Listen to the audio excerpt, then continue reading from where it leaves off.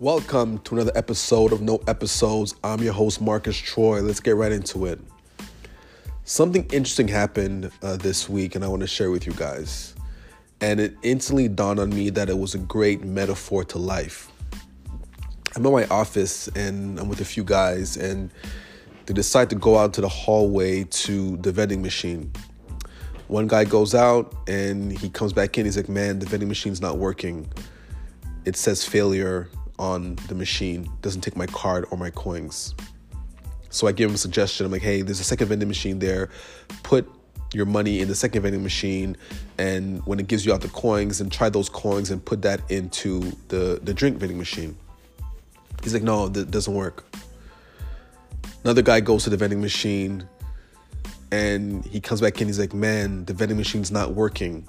It's just not working. I can't get the drink that I want. I'm like, come with me. So I walk out with him to the vending machine, and I automatically see failure on the vending machine like they saw as well. But I decided to unplug the vending machine and plug it back in. And I told him, put your money in right now. And he put his money in, and he was able to secure his Gatorade. Sometimes in life, you're going to see failure, not working, not in order, can pass go, can make this move. And we often just give up and walk away and think it's not for us. It is what it is. Everything happens for a reason, and we just walk away. But I wonder how many people in this world or in this life saw the failure not working on whatever it was they were looking at and decided to unplug the machine to start over. And this is what I want to leave you guys with. Sometimes in life, man, you got to unplug the machine and start over, right? I used to look at job descriptions on LinkedIn or wherever you look at job descriptions. And oftentimes it tells you, this is what you need to get this job. You need 5 years experience here. You need this bachelor degree or equivalent. You need a master's, A, B, C, D, F, G. And I quickly realized that those were all signs to prevent the non-triers from trying. If you look at that job description and you automatically think, I don't have the qualifications for that job, so I'm not going to apply, they did that for you. They did that for you because they know that you don't have the balls, the cojones to actually try. And that's what that machine represented to me. You go to a machine expecting it to do what it's supposed to do, and there's an obstacle. It's set up there. I really believe that 80% to 90% of people would look at the machine not working and just walk away. Because what else are you going to do? It says it's not working. It says you can't go here. It says you can't do this. It says not available for you.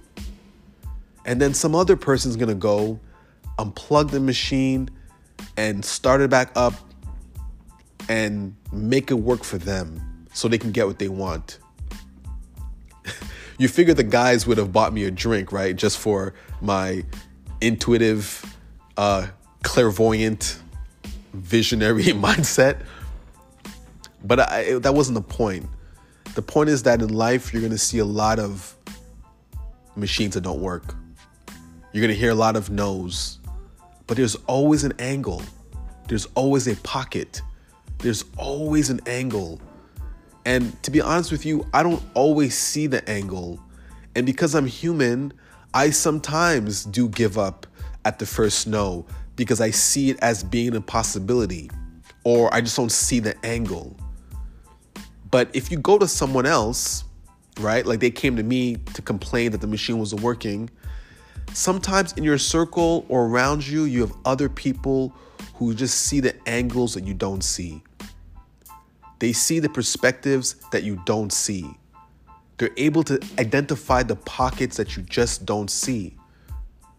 And this is why it's often important to share with people your obstacles, especially if you have mentors. Share with people what you don't see and see if they are able to see it a different way. I know it's often hard because we take our L's privately, we take our L's quietly, we just literally see the stop sign or the don't pass here sign, don't go to go sign, and we just sort of like humble ourselves, go back in our corner, and we just live with the failure. But then if you just mention it to someone else, they literally might be the guiding information you might need to take whatever you're going through to the next level. So don't let machines stop you from getting your drink. Unplug that thing, start it over, reboot it, right? Look at every no as an opportunity to reboot it. Find your leverage. Find the angle that you do not see. Use the tools around you to get what you don't want. This is why I love watching movies. Whenever you see the guy in the chair about to get his head blown off, he figures out a way to kind of get out of it. And sometimes the best movies is when you don't see the angle yourself. You're like, yo, they're done for. I mean, sometimes movies are written poorly where a miracle happens, like you're about to get murdered and then, I don't know, 5 people come in and storm the place and you get saved. That's usually very rare. But the best movies is when the character is written in such a way where he's able to get himself out of a sticky situation, right? And win or negotiate his way out of a life or death situation. It's just a beautiful thing to see. And I often just look at my life and I reflect upon my life and I try to ask myself, how many times did I talk my way out of something, bust my way out of something, that I saw angles I didn't see before, and I was able to get back out into the world the way I wanted?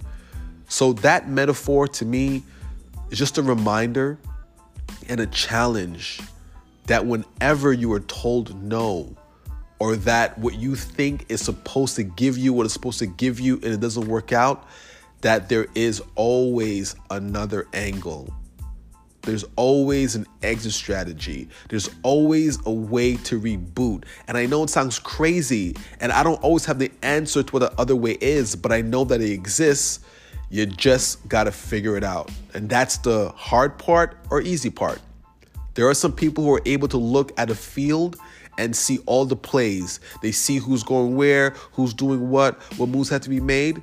Some people are gifted like that. And that's a gift within itself, to be able to just see the plays before they happen.